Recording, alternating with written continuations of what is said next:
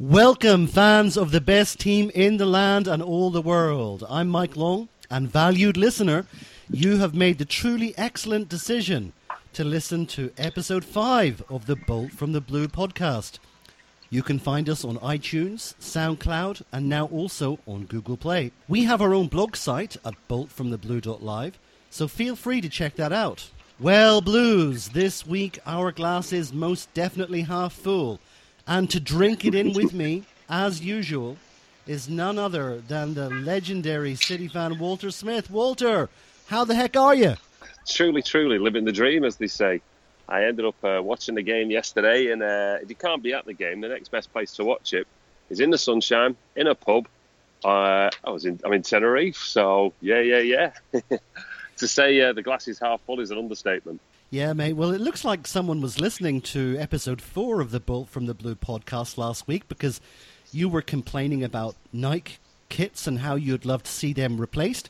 The first little bit of news that we got is Puma are set to replace Nike in a £50 million deal, and that will bring us up to par with the other giants of the Premier League. And that's quite important because the previous Nike deal was signed some years ago.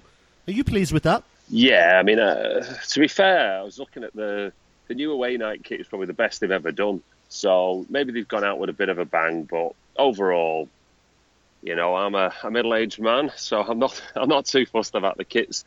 But I just didn't like the quality of Nike, and I just thought they were generic. And just to be getting just to get something new in, and let's get it right, to get £50 million a year for them to have the privilege of making our kits. It all adds into coffers, and it all adds spending it on bigger and better players. So, yeah, bring it on. I don't know if you've seen this, Walter, but there have been unconfirmed leaked photos of our third kit. And I know people are interested in kits. That's why we're talking about it. But the third kit is purple and orange, a purple shirt with an orange diagonal stripe on it. Have you seen that at all? Yeah. There was a guy in the pub yesterday. I was watching the game, was showing me the new third kit, or what could be it. You're Del boy. You're Del boy, huh? Oh no! I tell you, it's at least we're not going to. If you wear that, City fans, at least you're not going to get run over in the dark. It should be seen. Do you like the look of it?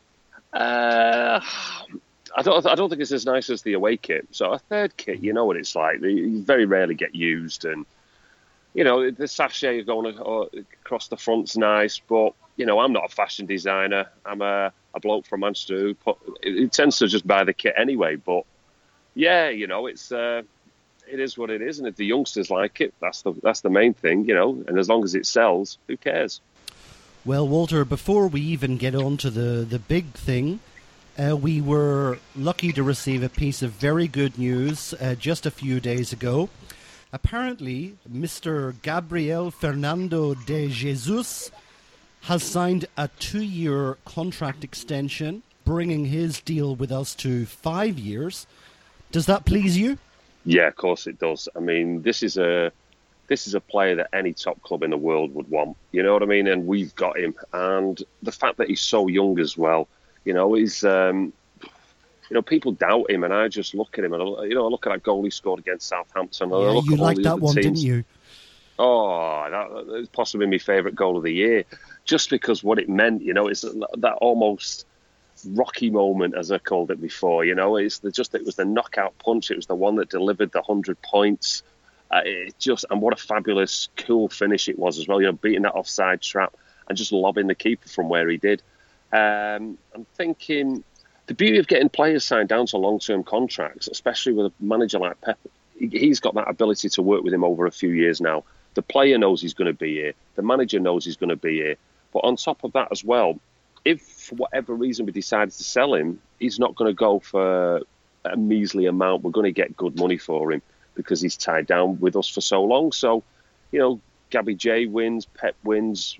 Ultimately, we City fans win. We're going to have him at our club for the foreseeable. Well, Walter, I don't know what your opinion is of the value of pre-season friendlies, but let me hit you with a few results that might put it in perspective.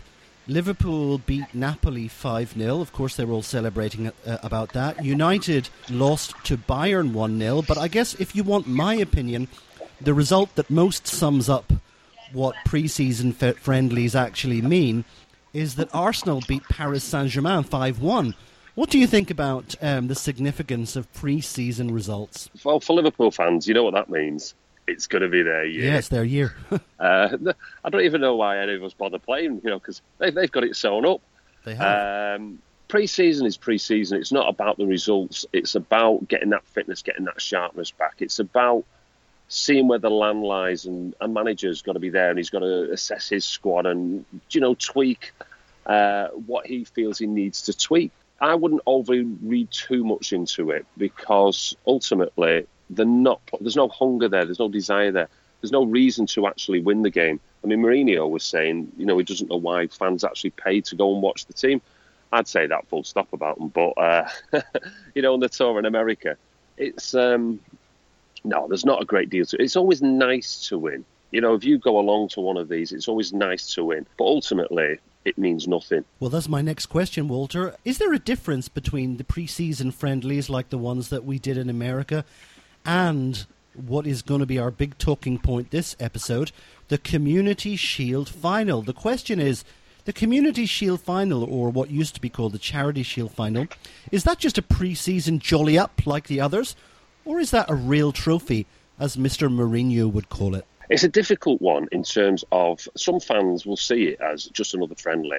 Other fans will see it as a trip down to Wembley and, that chance to win a bit of silverware. I find that a lot of the continental managers, especially Pep, he sees that as another trophy. The Super Cup, they call it. Well, that's what they do call it. And it's, you have to... I mean, if you looked at his record at Barcelona, he was winning... These were counted as part of his competition, as part of his legacy. The World Club Championships, some people would argue that's just an inconvenience. Other teams are desperate, especially in South America. They're desperate to win it.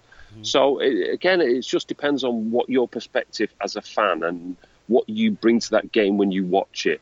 I sat down yesterday and there was a few Chelsea fans in the bar and there was a few City fans in the bar. Yeah, it felt not quite the pressure of the game next week, I feel, when we play Arsenal, but it certainly felt, yeah, I want to win this. I put out beforehand, is it a friendly? And ultimately, some fans view it as that and others don't. So I sat there and I watched it. And as the game was going on, it became less and less of a friendly. And it became more like, yeah, we're at Wembley. Let's just put these to bed.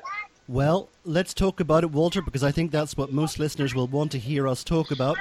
There was no Ederson, no Kevin De Bruyne, no David Silva, no Fabian Delph, no Sterling.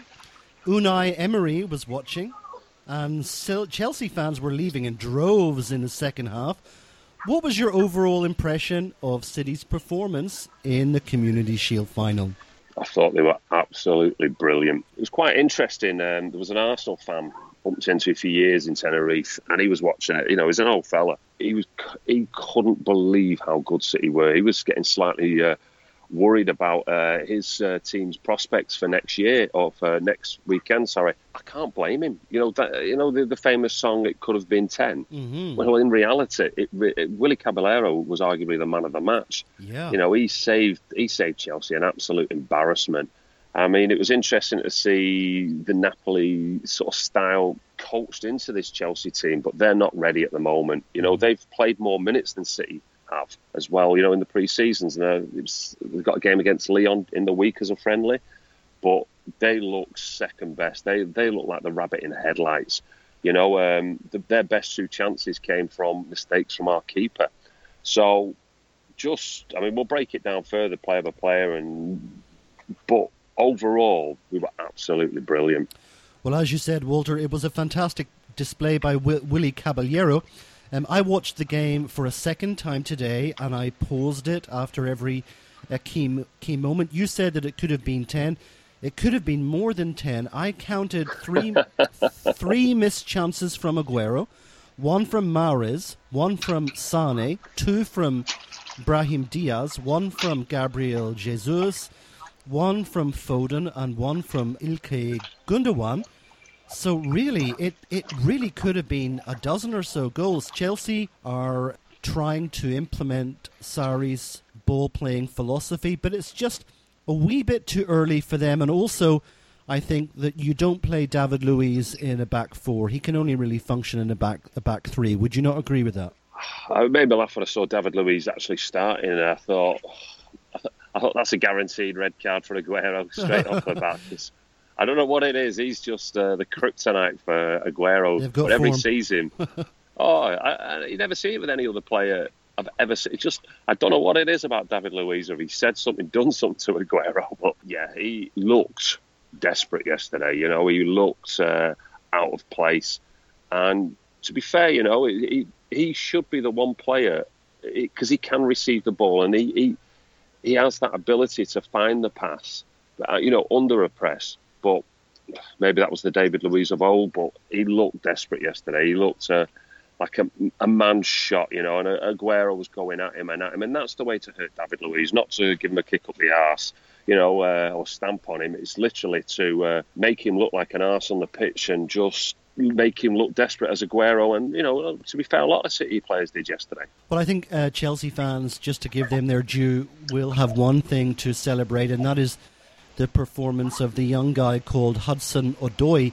He didn't manage to get the better of Kyle Walker because he was forced inside too many times. Walker knew about his threat and I think came off best. But Hudson-Odoi, I think that's someone that the Chelsea fans can be excited about. Would you agree with that? Yeah, I mean, I watched him yesterday, and you saw him get the ball, and you seen him look up at Kyle Walker and think, oh God, why can't I be playing any other right back in the league apart from this guy? Because Kyle Walker, I don't know a winger out on the planet that's going to beat him for pace. No. The guy's, you know, he's in the team of the year last year in the Premier League, and he's just solid. I mean, he's intelligent, his movement is intelligent, he's good on the ball, but it's that pace as well. You're not going to burn him off. Yeah, you know, unfortunately for the Chelsea youngster, he just came up against Kyle Walker, but he's going to give a load of right-backs a load of problems this year. So Chelsea fans do have something to celebrate, you know, with one of their youngsters coming through. And, you know, City and Chelsea should be putting more youngsters through because they have the two best academies in the country. One of the things, Walter, that you normally get with these kinds of pre-season games is that you get cobwebs and complacency and stagnation. And also, I expected that to be doubled because it was blistering heat yesterday. The pitch side temperature gauges were in the high 30s. Were you pleased about the intensity of City's play and the pressing? The pressing was there that you would normally get in a mid-season game. Were you impressed with that? Yeah, I mean, the thing that I was most sort of impressed with was that boundless energy. It was every player in that team knows that they're playing for a place in the team. There's nobody that can be complacent that was on the pitch yesterday and just think, well, you know, I've got my place sewn down. Every single player has got to be up for the challenge. You know, and Pep spoke about this. Pep spoke about how he's got to be meaner with the players. You know, if you're going to hate him, yeah, really hate him now. You know, because he doesn't care. He just wants perfection on the pitch. And the levels that he could and possibly will take Manchester City to are just the stuff of dreams, man, stuff of dreams. So, yeah, I was completely impressed with the effort. I was completely impressed with the shape. I just thought we were phenomenal, you know. Well, Pep elected to go for the 4-3-3 over the 3-5-2. Do you have any preference for either of those lineups, or do you think that we should just be equally adept at both of them and that perhaps that, in a way, is Pep's plan B to alternate between those two strategies over the course of a season? Well, what you'll notice with Pep, especially, I mean, at Bayern as well, and he'll be bringing to City, especially with a fit Mendy, is there is a 4-3-3, but by no means, if you start minute zero with a 4-3-3, does it mean that a 4-3-3 is going to be there in the 30th minute, the 60th minute? It's going to be just mix and match, and ultimately anything to sort of not confuse the opposition, but pull the opposition out of place and leave them scratching their heads thinking, we don't know what's actually coming at us next. Is it going to be Sane flying down the wing? Is it going to be Mendy that's going to be overlapping after that? What shape should we take to best counteract what City are throwing at us? And if you're changing it all the time, you know, that's got to be a nightmare for any manager. Some City fans have been disappointed at the lack of signings, but I'm going to say something a little bit controversial, Walter.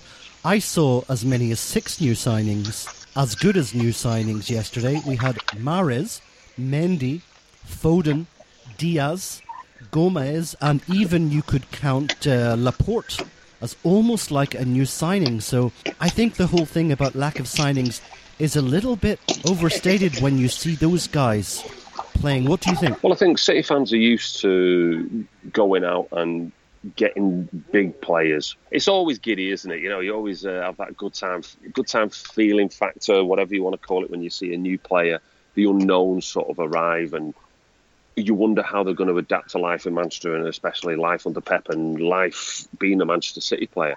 So there is that excitement. You know, I remember when Robinho signed, it was just, you know, it was like Christmas arrived early, you know. And that's the case for many players. And, you know, and I can see the attraction in that. And I can see the attraction. The idea of football is if you stand still, you go backwards. So often a lot of teams, or a lot of fans especially, want these players.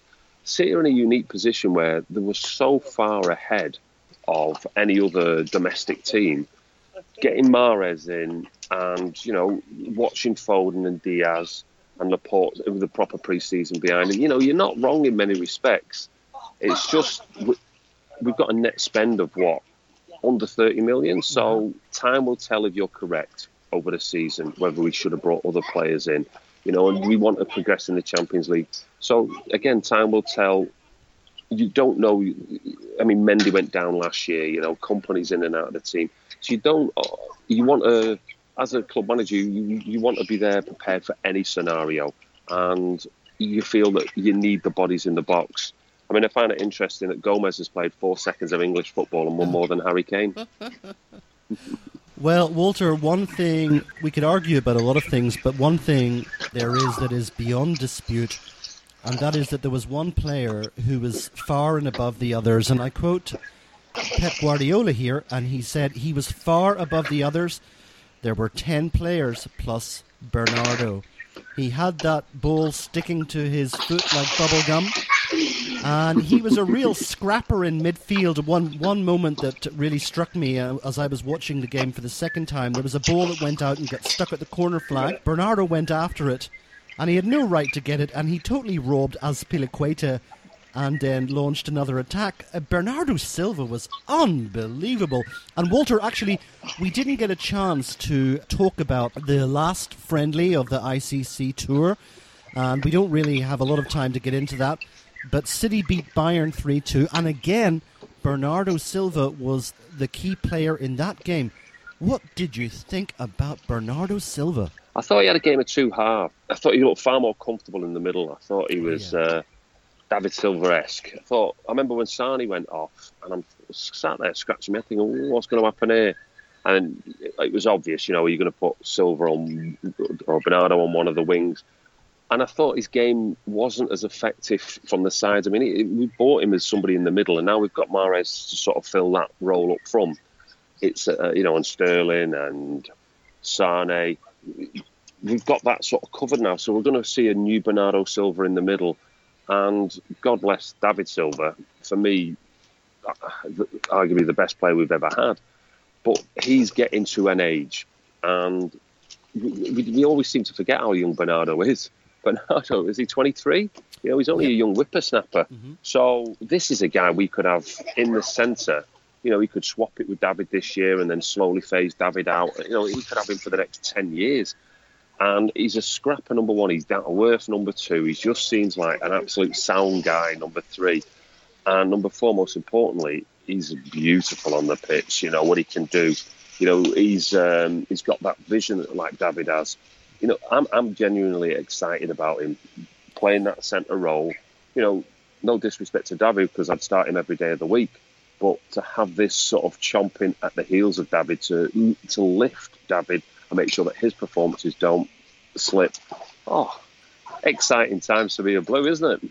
Absolutely, and Pep would agree with you certainly on Bernardo's performance in the middle. He said, and I quote after the game, "Today the performance of Bernardo was a masterpiece." Now we should probably move on to another player that most people would agree would almost challenge Bernardo Silva for player of the game. This is the Stockport Iniesta. An opener assist, wonderful passing, A great through ball to Aguero, and Aguero tried to round Caballero but didn't quite make it. Phil Foden, my goodness, for an 18-year-old, what did you think? When you see him coming out on the pitch, he honestly looks like a boy, doesn't he? He doesn't look like a man yet, and he hasn't filled out. To have a player of that quality, I mean, if you look at all the other players we've had in recent years who've gone out on loan, they need game time, etc., etc.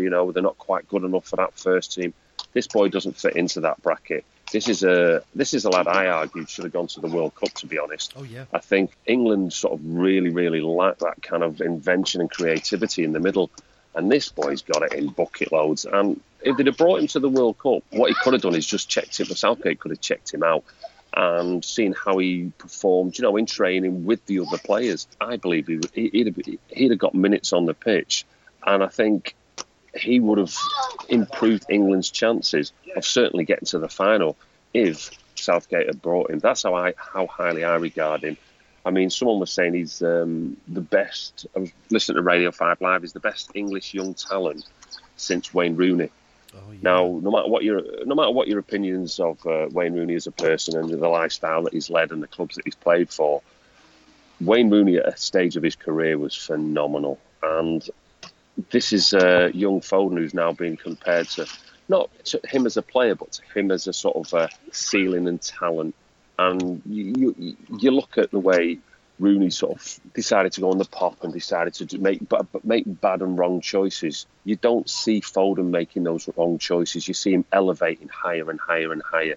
Pep ain't letting this lad go out on loan. He wants him there. He wants him around that team, and he wants him performing on the pitch. And when he does go on the pitch, does he ever let us down? Well, let's move from the Stockport Iniesta to the Barnsley Beckenbauer. Look at these statistics, Walser. John Stones, 104 touches, 87 passes, 96% passing accuracy. And it was actually Stones winning possession in the press and surging forward that led to the second goal. What did you think of the Barnsley Beckenbauer? The Barnsley Beckenbauer. It made me laugh. I mean, he started last season fantastic, and then he sort of drifted a little bit after an injury. A lot of fans on social media and down the pub or whatever from opposition teams were sort of seeing him as a weak point for the Manchester City backline. He's the one that should be sort of targeted. Well, I hope they try and target him this year because they're in for a surprise. I think the World Cup sort of rubbished that sort of theory because I think he was fantastic for England and, he got high praise indeed. And he was, arguably one of England's sort of better players that sort of get through to the semi-final. I think if he starts off like he did last year and he maintains that over the year, I think Laporte and him are going to be the two mainstays of the Manchester City defence. Well, that was going to be my next point, Walter, the partnership. It was Laporte's 30-yard outball that found Bernardo to start the move for the first goal by feeding Foden. They're both 24 years old, and actually Laporte saved Stones by blocking Willian when Stones played a bad pass out to Willian. They really look a fantastic partnership and possibly the way forward. What do you think? I mean, some people have argued that they're too similar and, they come up against, an Andy Carroll type striker, they might struggle. I don't see it. I just see them as... they're like yin and yang, aren't they? I mean, they're literally born on the same day. I think there's a day between them. And they just seem to be made for each other in many respects. It's like long-lost love. They've just suddenly found each other and they're going to bear beautiful games and children, if you know what I mean. I think these two lads are... Whoever's sort of spotted that, yes, that's one part of the puzzle and he's the other part. That I don't know who spotted that at Manchester City, but absolute fair play to them. I think we're going to see the fruition of something that's going to be quite special. We can't move on without talking about Mr. 9320. Let me give you a quote from Guardiola, who was speaking to the media after the game. He said, "We were really impressed when he arrived. Sergio always has a little bit with his physicality. He always needs a little bit more time to bring his physical condition. But he arrived so sharp, so good. I think at the end of last season, the knee operation that he suffered in previous years was always a little bit of a problem. But Dr. Ramon Cugot, the best doctor in the world has made the perfect surgery, and now he feels free. What do you think? Well, if I was a Premiership defender and I was reading those words, I'd be absolutely bricking it now. I'd just be thinking to myself, if Aguero was only half fit when I played like him last time and he bagged, he's just going to tear up this division. If what Pep's saying is true, we know Pep does like to wax lyrical about his players, and hopefully, if he fully fit Aguero, arguably the best striker in the world. I think we've got to give a bit of credit to Dr. Ramon Cugat, if that's what they're saying, that Aguero has actually been not 100% in the last 2 or 3 seasons. Premier League defence is better beware. Let's move on to a showcase battle between Fernandinho, the guy that we've got, and Jorginho, the guy that we wanted. My goodness, I was surprised, Walter. Jorginho, although it was just a pre-season game, he was robbed in possession so many times. Fernandinho was slick and comfortable at the age of 33. What did you think about that comparison of Fernandinho and Jorginho? Well, if it was a boxing match, someone would have thrown in a white towel, wouldn't they? It's just... Fernandinho, for me, is a far superior player. I think the only question is, can Fernandinho... Last time he came back after the World Cup, he looked a broken man. And that didn't seem to be apparent yesterday at all. I mean, the only question mark over Fernandinho, and it is the absolute only question mark over him, is his age and that ability to play that position week in, week out. Age is just a number, Walter. Age is just a number. We all know. As 40 plus somethings, we would say that, wouldn't we? I know. I wouldn't fancy shifting up and down a pitch week in, week out. I think something would give eventually. On a serious note with Fernandinho, it's the only sort of question mark we have over him. He's been so good in that position for us and so consistent. He's just that sort of player that, they say you can hang your coat on. He's going to be putting in a decent performance, and you see his name on the sheet. He doesn't have bad games for us, or hasn't certainly last season. But it's just that he will need rotating, and are we going to bring in that special player? Because everybody knows if we're going to bring in one player, unless it's an Mbappe once in a lifetime, it's going to be an understudy or a man who's going to supersede or whatever. It's that Fernandinho role that we're going to buy, and the world knows it. I think what we really saw between the two of them, Walter, is that Fernandinho has both aspects. He can spray the ball around nicely, but he can do the dirty work, and he can be a dirty so-and-so from time to time. Jorginho clearly can spray the ball around, but I don't think that he has got the nastiness, the nasty streak that Fernandinho has. But let's move on. We also saw a guy out there who has now won 4 trophies in 11 games. Benjamin Mendy. Benjamin Mendy, what did you think, Walter? We finally got a look at him after such a long time. Feels like a new signing. I love him. What did you think? Well, the thing is, I mean, for all his social media brilliance and genius, ultimately, I'm only interested in what he puts in on the pitch. And I had my concerns after rupturing his ligaments that he might have lost a yard, because that certainly happened to a lot of players. But my word, he was flying up and down that wing. And he's got that ability and that engine that we saw at Monaco to not only bomb down the wing, but to then actually pull it back and be, almost be two players. He's like the Flash. He's here and he's there, if you know what I mean. And it's that ability to bomb on, and then you see Fernandinho sort of takes one look, go on.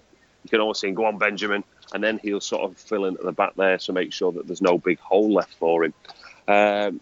He looked fantastic, didn't he? And he not only did he have that burst of pace, but you've seen that crossing in the box as well. And that's only going to get better, because that's ultimately, I think, what we bought him for, is that ability to cover 2 positions, but then, just pick a player out with that perfect left foot of his, just to rifle in the back of the net.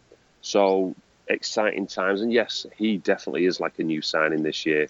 Well, Walter, let's try to be a little bit circumspect. Some podcasts that I listen to for various teams just sounds like a couple of cheerleaders, and we're not going to be like that. We're going to be critical when we have to be. And let's talk about a few other players that were not quite so prominent. Now, despite Some lovely passes and great footwork. Passes out to Mendy. Bravo gives me the jitters. He always did, and he always does. What did you think? You could just see, it was weird. I was sat there in this pub, because normally you watch a game, or I certainly watch a game, I'm live at the stadium, and I'm always surrounded by City fans. So it's interesting to get a different perspective when you're sat there with Chelsea fans in the room. You know, it was all good-natured. You could just sort of, the ball bounce. I don't know if it was because it was quite strange, the light at Wembley yesterday. If it was in one part of the pitch, it was glaring, and it was quite dark in the other. And whether he lost the ball or there was a dodgy bounce, or I've never seen a keeper misjudge a bounce like that before. But, you know, and ultimately I can laugh about it because it didn't go in. But yes, it was a heart in mouth situation. It was very nerving. You could see these Chelsea fans trying to will the ball into the net, and all the City fans breathing deep, trying to suck the ball out of the net. It was, I'll tell you what it was. It was a just Bravo-esque moment, and ultimately, it wasn't the only one. There were two or three more. Yeah, I realised that. There was the one where it came off his chest and came out, and it was Laporte came flying in and boots the ball into row Z. I'm not overly concerned because you've got Ederson sat there who, for me, again, I was saying this to somebody yesterday, I don't know how good Ederson is as a goalkeeper because he's so rarely tested, because he's just the ultimate poker face goalkeeper. You know, if the ball goes in, he's got that same expression as if we score a goal. Ederson is just so cool, calm and collected, and so young as well, to have that sort of calmness about him. I'm not overly concerned about Bravo. You know, he did a job yesterday, but, you know, fair play to Bravo. He pulled off a couple of decent saves as well, which we didn't see from him a couple of years ago. As a backup keeper, and the way we want to play, yeah, I'd have him there, you know, and play him in the League Cup and possibly the FA Cup, but while we go after the big prizes with Ederson. Yeah, we got away with it, and it just reminded me of that famous Morrissey line, I can laugh about it now, but at the time it was terrible. But nonetheless, Bravo is a penalty stopper, and that's the kind of guy you want in the League Cup and the FA Cup, and so he'll do for me. But a couple of other people came in for a bit of criticism. It was good to see Leroy Sané back with the afro haircut. I mean, I'm sure all of his female followers would agree that he looks much better with that. Slightly less aerodynamic. But watching the game, he had a little bit of a poor first touch, and he was wayward with his shooting. Sometimes I wonder, with other City fans, is he the one that Pep talks about when he talks about players hating him? Leroy wasn't quite himself yesterday. What did you think? I think in terms of other City fans speculating, if you hate me, directed at Sané. Nobody knows until the 17th of August, and then all will be revealed. And I wouldn't like to speculate one way or the other. I thought he was the one player that I didn't think came back quite as sharp. I mean, there was one where he was sent through on goal, and it was a heavy first touch. But I'm not too fussed because he made the run, he found the position. People forget, you know, he's a young player as well, and he was the young player of the year in the Premier League. If we were to sell Leroy Sané tomorrow, the amount of, and I'm talking top quality clubs that would be queuing at Pep's door is ridiculous. Mm-hmm. So often, as a City fan, we see him week in, week out, warts and all. So we get to see the bad touches. We get to see every single player, and you sometimes see that, you know, the downsides, or, you know, especially players so young, the inconsistent sides. But and then when we look at players from other teams, we don't watch week in, week out, and we see someone having a stormer, you know, we're like, get the checkbook out. But ultimately, we don't see those players week in, week out. And Sané, for his age, is a cut above it. I know a United fan who told me he's the best young prospect in European football. He said that to me just before the World Cup, and he'd have him at United in a heartbeat. So if fans are uber critical of Sané, you know, that's their prerogative. But, you know, let's just wait and see and make a judgment at the end of the season rather than just, I wouldn't say a hyped-up friendly, but, you know, against Chelsea in the Community Shield. Another player that we should talk about, and I think it's a little bit unfair to criticise him because he was coming back from injury, was Riyad Mahrez. He was a little bit muted, but he almost scored one or two. He had a couple of nice shots, speculative shots. His footwork was nice. He was substituted eventually. What did you think of Riyad Mahrez in that game? Well, I was watching the game with a Leicester fan who rocked up to no ill feelings. He just, and he thought Riyadh had earned his move to Manchester City, as it were. And he was saying he looked a little bit off the pace, as in not quite as sharp as he did for Leicester. It was quite an interesting perspective to get.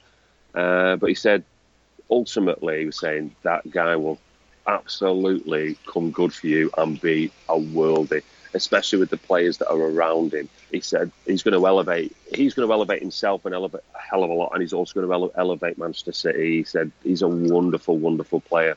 He did look slightly off it in terms of he had a couple of dodgy touches, but you could see that hunger and desire that Pep's already instilled in him, or whether he's got that just instilled naturally within him, that, yeah, he's going to come. I've got massive hopes for Riyad Mahrez this season. Yeah, I would agree with you. I've got 100% confidence in both Leroy Sané and also Riyad Mahrez. Let's talk a little bit about the substitutions. We had one come on who looked like Zorro in his mask, Ilkay Gundogan. He was instrumental in the second goal, and in fact, apparently, according to reports, Inter Milan are lining up a £35 million or euro bid for him. Personally, I think they should just take that and shove it.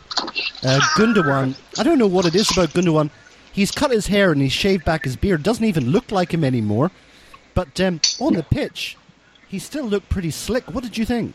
To be honest, I saw him coming on and I thought, unless it had the name underneath, I thought, oh, another new signing, I must have missed this one. The thing about Gundogan is we've got the best squad in the Premier League. There's not another team in the Premier League I don't think he wouldn't start for and be a mainstay for. I love having him because often when you bring on a substitute, like if we've got to replace David Silva or Kevin De Bruyne, or we've got to replace Fernandinho and Gundogan comes on the pitch, normally the drop-off would be absolutely huge when you bring on a reserve team player. Right. But he's not as good as the others, but what the drop-off is minuscule in many ways. The guy can fill in 3 different positions and he just looks like a new man. And 35 million, I mean, honestly, what would we do with 35 million? Do you know, it's not as if we need that money. It's not as if we've gone out and spent a load of money where we've got to recoup some in. If Gundogan's happy to carry on the role he's playing,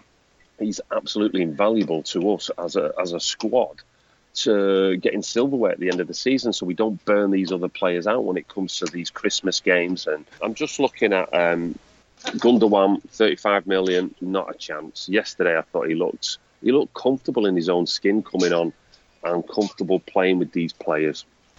Yeah, and also City fans should not forget that it was Gundogan who put Barcelona to the sword in that game against in the Champions League. I think it was the first leg game.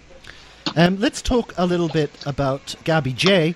Apart from a little bit of theatrics, Neymar-like theatrics, when he did a few tumbles, Gabby J looked pretty sharp, pretty aggressive. Did you not think? He needs to cut that out, doesn't he? What he needs to do is look at Neymar and just think, pardon my French, everyone thinks he's a prick after the World Cup.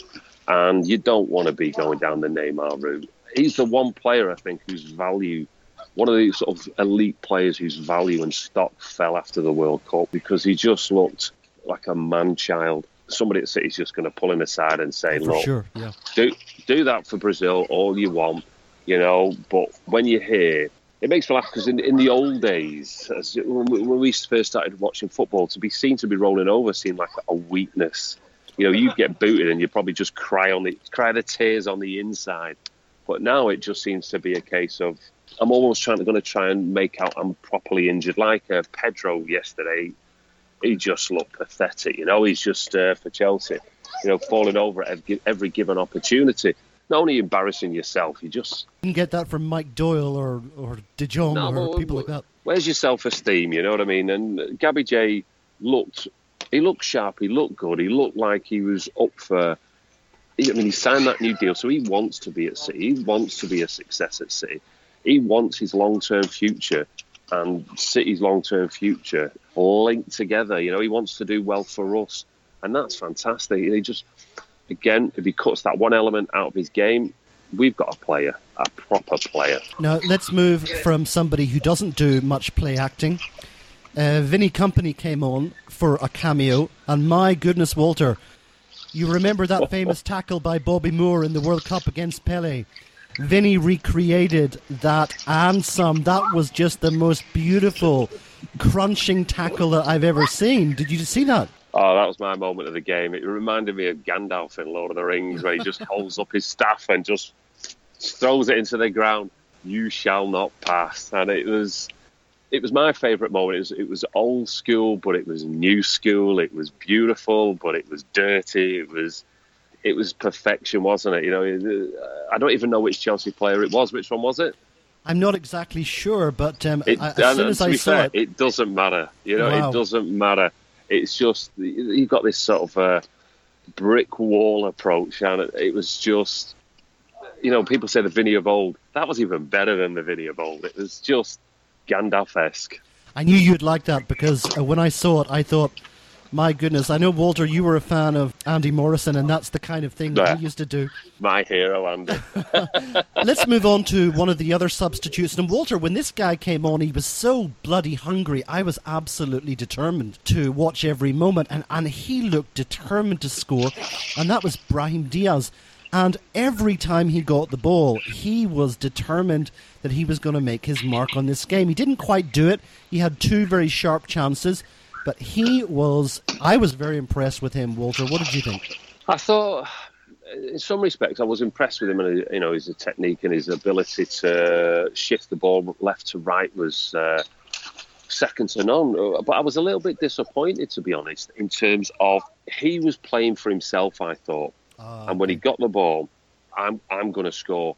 And there was one moment there where I think it was Mendy should have just knocked it across to, who was in a better position than he was. Mm-hmm. And the way this City team sort of set up, and with the pointing at the assister and the team ethic that goes on, I thought he just looked a little bit out of kilter from the rest of the team, to be honest. Mm-hmm. And I thought he should have, if he'd have passed to Mendy and Mendy had knocked it in the back, or even if he attempted the pass, instead of trying to take the ball from the tight angle, I thought, you know, that would have been a better Pep performance than what he actually gave. Yes, he did look hungry, but again, I just thought he played for himself. Yeah, he was probably looking or trying too hard to convince Pep that he shouldn't go to FC Girona, he should stay with City this season. A couple of other players that came on as subs. We didn't really get a good look at Nicolas Otamendi. He had an up and down World Cup, but I thought one thing was quite funny was Claudio Gomez.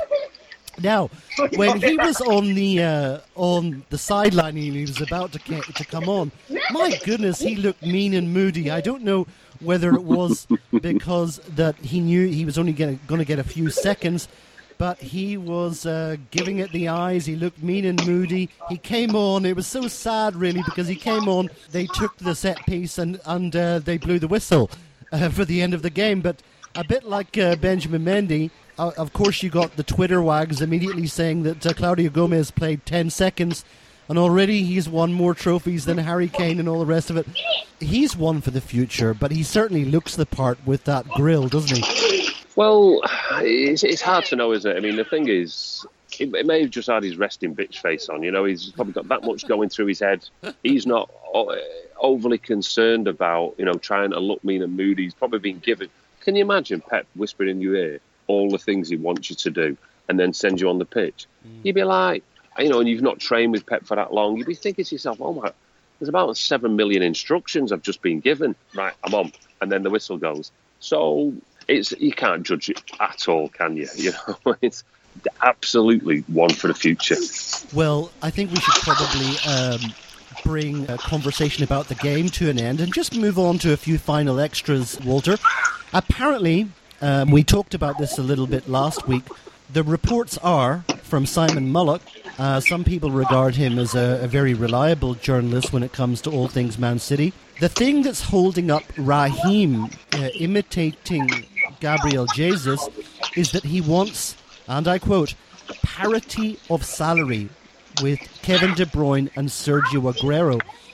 He's got 2 years left on his contract.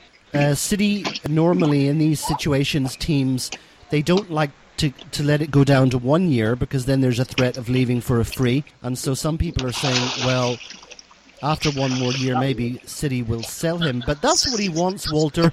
He wants to have equal amount of salary or a comparable amount of salary to Kevin De Bruyne and Sergio Aguero, according to Mr. Mullock.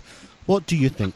I wouldn't put him in the same category or class as the other two players that you mentioned. I find it interesting. Kevin De Bruyne apparently gets paid in euros, but it's a difficult one in terms of.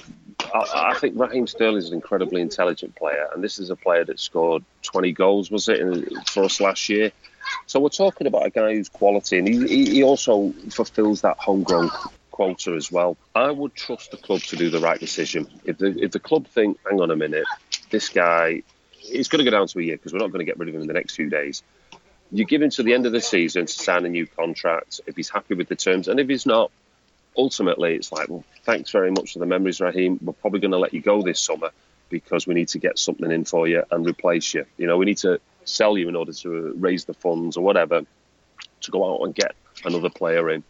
But, you know, Raheem Sterling, for me, he was the best young player, by the way. I thought he had a better season than Sane. I think Sane's got a higher ceiling to him, but I think Sterling produced better last year. So I was, but he's never going to get the PFA Young Player of the Year, is he? He's not popular enough with with anybody outside of City, apparently. But I trust the club to do the right thing on this one. Yeah, I think the message from the Bolt from the Blue podcast to Mr. Sterling is no player is bigger than the club, and you've got the chance to play with the greatest manager in the world, so be very careful about this game that you're playing. Now, let's play a game right now, Walter. Let's play the game of who is the mystery midfielder. Because we had Sam Lee, the lovely Sam Lee, on Twitter, and he made this post, and I'm going to read it to you. He says, Manchester City are almost certainly working on a new midfielder in the final days of the transfer window. And he quotes Guardiola saying, we would like to find maybe one more because we don't have a player who can substitute for Fernandinho. If he doesn't come, then we will stay as we are. And then Sam Lee asked him, are you close? Are you close? And Guardiola says, I don't know. In 4 or 5 days, we will know it. Some people are speculating on Julian Weigl. Is there any point to play this game? And do you believe, Mr. Sam Lee, that City will make a signing before the end of the window? Oh, that was a quote within a quote, wasn't it? Ultimately, I think Pep knows that he needs... I mean, as I said to you, if there's one position that needs strengthening, the world knows it. It's to compete with Fernandinho in that role. Again, if Sam Lee doesn't know, and if Pep says he doesn't know, I certainly don't know either who it could be. I quite like the fact that I don't know that either. I like a bit of this cloak and dagger approach, because City seems to have advertised their targets over the last few years. The last surprise I've seen rocking up at our place was Bernardo Silva. Yep. You know, that just came absolutely out. That was a bolt from the blue. Yeah. But again, who it could be, I mean, there's only a small selection of players that it could be. It's like Christmas, this. Let's not peek under the wrapping paper. Let's wait till the final day of the transfer window and let's see who we're going to be bringing in. Nice. If it doesn't happen, it doesn't happen. But if it does happen, let's rip that paper off. And that's an incredible. It's a buzz before the Arsenal game, and it's a buzz getting in new players just to create that competition that, ultimately in that one position, just that one position on the pitch that we need. Yeah, and just to finish off that conversation between Sam Lee and Guardiola told Sam Lee when Sam suggested that maybe John Stones could play the role, Pep said, if no other player arrives, I have to find a solution, and maybe he can play there. So maybe that's a possibility. Before we, as we seek to round up the podcast for episode 5, we should talk a little bit about outgoings, because Walter, there are now a number of confirmed outgoings, and the first confirmed one is Joe Hart to Burnley, and that disappoints. I think Esteemed Company was saying it would disappoint him if Hart went to Burnley, but according to the Mirror, Hart's switch to Burnley has been enabled by City giving him a golden handshake, paying him a sum of money to compensate for the pay cut that he's going to take when he completes his £4 million move to Burnley. City had been short on bids for Hart, but injuries to Burnley's England goalkeepers Tom Heaton and Nick Pope have left Sean Dyche desperate for a goalkeeper. This is now pretty much confirmed. Hart is, at the moment, or if he has not already done so, having a medical. Joe Hart to Burnley. That's pretty much confirmed. What do you think, Walter? I think it's a bit of a strange one. I can see absolutely why. I mean, at the end of the day, you probably still live in Manchester. You probably still hang out with the City players. You probably won't have to move house. You know, Burnley's not that far away. But I'd question Joe Hart in terms of, once Heaton and Pope are back, is he going to be a third-choice keeper at Burnley instead of a third-choice keeper at City? So what Dyche has said to him, I don't know, obviously. But it does, for me, Joe Hart needs to go. He needs to find a new club. He needs a club where he's going to start, and he needs to almost build that reputation up again that he had when he was at City. Because if you remember rightly, when City let him go initially to Italy on loan, he was England's number one. He was confident. He was this guy who seemed almost unshakable, like a rock. You know, he lacked that sort of technical ability with his feet, but as a shot stopper, etc. You know, there weren't many better. There certainly wasn't any better goalkeepers that were English. But now, 2 years down the line, he's not made the World Cup. He couldn't make a decent fist of it in Italy. He couldn't make a decent fist of it at West Ham. You know, clubs like Burnley, no disrespect to Burnley, but they're a tier down, aren't they? Are coming in for him. You know, there's no. Remember, there was talk of Liverpool coming in from at one point because they were trying to buy goalkeepers, and you could see that at the time. But Joe Hart needs to move on, but he needs to move on to a place where what's best for Joe Hart's career in the long run. And if he goes to Burnley, yes, it might start off well for him, and he's got a chance to prove himself. But ultimately, you know, Southgate chose Pope over him, and possibly Heaton. So it's a riddle within a riddle, that transfer. Okay, Walter, I'm going to hit you with a few others that are now confirmed.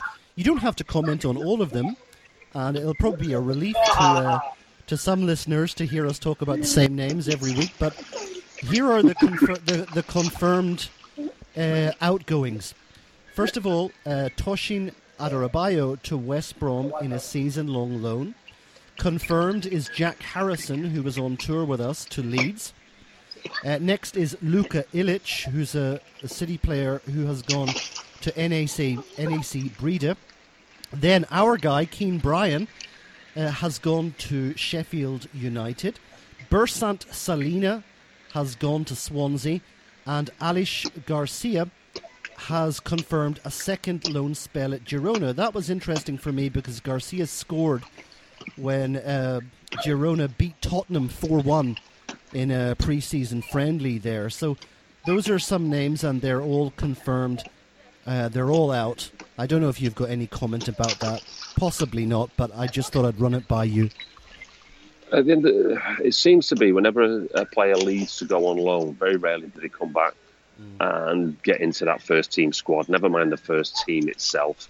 In many respects, you could argue that City adopting slightly the Chelsea youth policy model, where they hoover up all this talent, and slowly but surely they just weed it out, but then they try and recoup money on it as well. And with financial fair play, we've just got £50 million a year coming in from Puma, and ultimately we're getting decent money for a lot of these kids. You know, once you start adding all the money up together, and they get a fantastic footballing education at Manchester City, so you could argue that it sets them up on it puts them in the spotlight for other teams then to sort of try and get on loan or try and purchase. So it seems we're adopting that sort of Chelsea model, and if it works for Chelsea, there's pros and cons, isn't there? Because you've got Lukaku and Kevin De Bruyne who seem to get away. But I'm just hoping none of it comes around to bite us on the backside anytime soon. But they need minutes in their legs. So sending them out on loan or selling them if they feel that they haven't got a future, that's just football, isn't it? Yeah, we'll have to wait in the coming days just to see if the permanent deals have buyback options or sell-on clauses. Just for the sake of our fans, Jack Harrison has actually gone to Leeds. It's not alone. Similar with Selena, he's gone to Swansea, and Keane Bryan has signed for Sheffield United. But the other ones, Illich to NAC Breda and Alex Garcia, those are both loans. I think one of the final things, Walter, that I'm going to ask you is just the unconfirmed situations, the situations that are still up in the air, and ask you if you want to comment on any of them. The unconfirmed, up in the air situations are as follows: Zinchenko, Brahim Diaz, Lucas Nemecha, Eliakim Mangala, Luke Bolton, and Eric Garcia. Those are the ones that remain to be dealt with. I don't know if you've got any comment about any of those. Again, it's you've got to trust Pep's judgment. If Pep sees a future at Manchester City, or if he sees that potential, it basically, you put them into three categories, don't you? You've got the ones that you keep, you've got the ones that you loan, and you've got the ones that you sell. If there's absolutely no future and you don't see any promise, they're the ones you let go. If you think this kid could come good, they're the ones you loan out. For a lot of them, if you think, for your Fodens of this world, if you think, hang on a minute, this guy's special, and you have to be, and if you look at, City had, 17, 18 players go to the World Cup.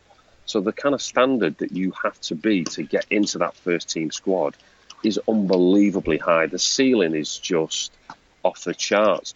So, you look at the amount of players that play at the CFA, and they're not all going to get that chance. So ultimately, football it's a business, and it's a cruel business that shatters a lot of young men's dreams.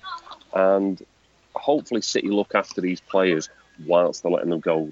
Give them advice and almost sort of, if you're loan them out to teams that are going to benefit that player. That's the only thing you can hope for. Okay, Walter, here's the last item on our agenda. The newspapers have started doing it already, and they call this pre-season predictions.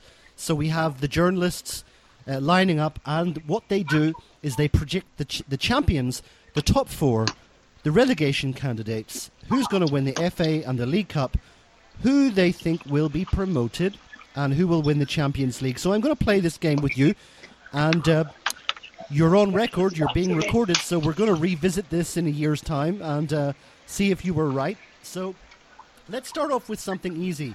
Walter, who is your prediction as Premier League champions? You can't look beyond. You just can't look beyond City, can you? Ultimately, you look at the bookies. Every single bookie with half a brain has got us down as favourites to win it. So, 100 points, 1 million goals. We're not going to get the 100 points, by the way. I don't think that. But as long as we win at the end of it, and we win it comfortably, which I think we will, you've got to be happy. Yes, every single journalist on the Daily Mail went for City, and the only one who opted for Liverpool was Martin Keown. I don't know what you think about that, but who cares what he thinks, eh? Okay, so the second thing is, who will join City in the top four? You've got to pick three teams who will join Manchester City in the top four. What do you think? Liverpool. Mm-hmm. I'm going to go Chelsea. Interesting. And United. And United. So Tottenham and I think Tottenham and Arsenal are going to miss out, you think? Well, Arsenal got this new manager coming in with this whole new philosophy, and it's been a very comfortable club. So it's going to take time to adapt. I look at Tottenham. I don't know what's gone on with this transfer window, but they don't seem to have reinforced at all. No. They seem to be going backwards. I wouldn't blame Pochettino for leaving. Mm-hmm. I think Chelsea, although we looked at them yesterday, I think it's going to take Sarri a little bit of time to get his methods. But Napoli were the best team I think we played last year. Yeah, I think they were absolutely fantastic. And City did beat them twice, but oh my word, they were exciting. And if he's given that time and opportunity, I can see, after a little rocky start, I can see them getting into the top four. Okay, next up is relegation candidates. A lot of the pundits have gone for newly promoted Cardiff and other teams like Huddersfield and Bournemouth. Cardiff coming up with who's their manager, Neil Warnock. Anyway, Walter, do you have any ideas about who the 3 relegation candidates might be? It's always a tricky one, this. I think Huddersfield, they overperformed last year, so I'm going to go for Huddersfield. Okay. I'm looking at Neil Warnock in the Premier League. It's just Jurassic Park, isn't it? Not a match made in heaven, is it? No, he's just a dinosaur. And after that terrible tackle in the Cup last year, I hope they go down. Yeah. Do you know what I'm going to throw in? Go on. No. I was thinking Burnley. And the reason being... a lot of the pundits have picked them for coming just outside the top 6. They're going to be surprised one. It wouldn't surprise me if they come just outside the top 6. But I think, to be honest, they're going to take this Europa League seriously. Uh-huh. And I think that's going to have a complete detrimental effect because it's only a small squad. So they're me dark horse to relegation. They're the ones I'm quite prepared to have pie smeared all over my face on. You know, if they finish 7th, I like Burnley as a club, but they're just my surprise package. You've got to throw in a curveball, haven't you? My goodness. Well, you heard it here first, City fans. The rival for manager of the season to Pep Guardiola, Sean Dyche's Burnley, to potentially go down. Okay, let's move on. FA Cup. Say. League Cup. I think Klopp might eventually lift a piece of silverware. He might lift a cup other than his brew that he has most mornings in this country. Okay. I'm not going to ask you, unless you feel confident to answer, who you think might get promoted. I don't know about you, but I don't follow the Championship as much as other people do. Do you have any comments about that? No, I'd like to see Leeds come up. Uh-huh. I think that I'd like to, Bielsa. just because they're a big club, I know, and that's the main reason, Bielsa. I think him every week on Match of the Day would just be absolute comedy gold. Did you see the interview with him? Oh gosh, that was so funny, wasn't it? It was like a puppeteer and the puppet, wasn't it? It was so funny. It was. Walter, I just thought. Yeah, the final one is the Champions League. A lot of people, strangely, a lot of the pundits were going for Juventus. Some went for Man City. Who would be your pick for the Champions League winner? It's a City podcast. I'm a City fan. I've got my blue spectacles on. It's got to be. We've got to, City. I've got to go for City. It's going to be this big clean sweep. Pep's third year. Everything's going to click, and we're going to wipe all before us. So I'm quite prepared to have egg on my face on that one as well. But I don't think there's many City fans listening to this are going to disagree. You've got to dream, haven't you? It's going to be our year. I think I'll settle for that. Okay, Blues, that just about wraps it up for now. Be sure to tune in again next week to the Bolt from the Blue podcast. Walter is on Twitter at ManCitySmith. Isn't that right, Walter? It is indeed. And I'm there too at Bolt from the Blue. Until then, drink it in and have one on us with the toast of Up the Blues.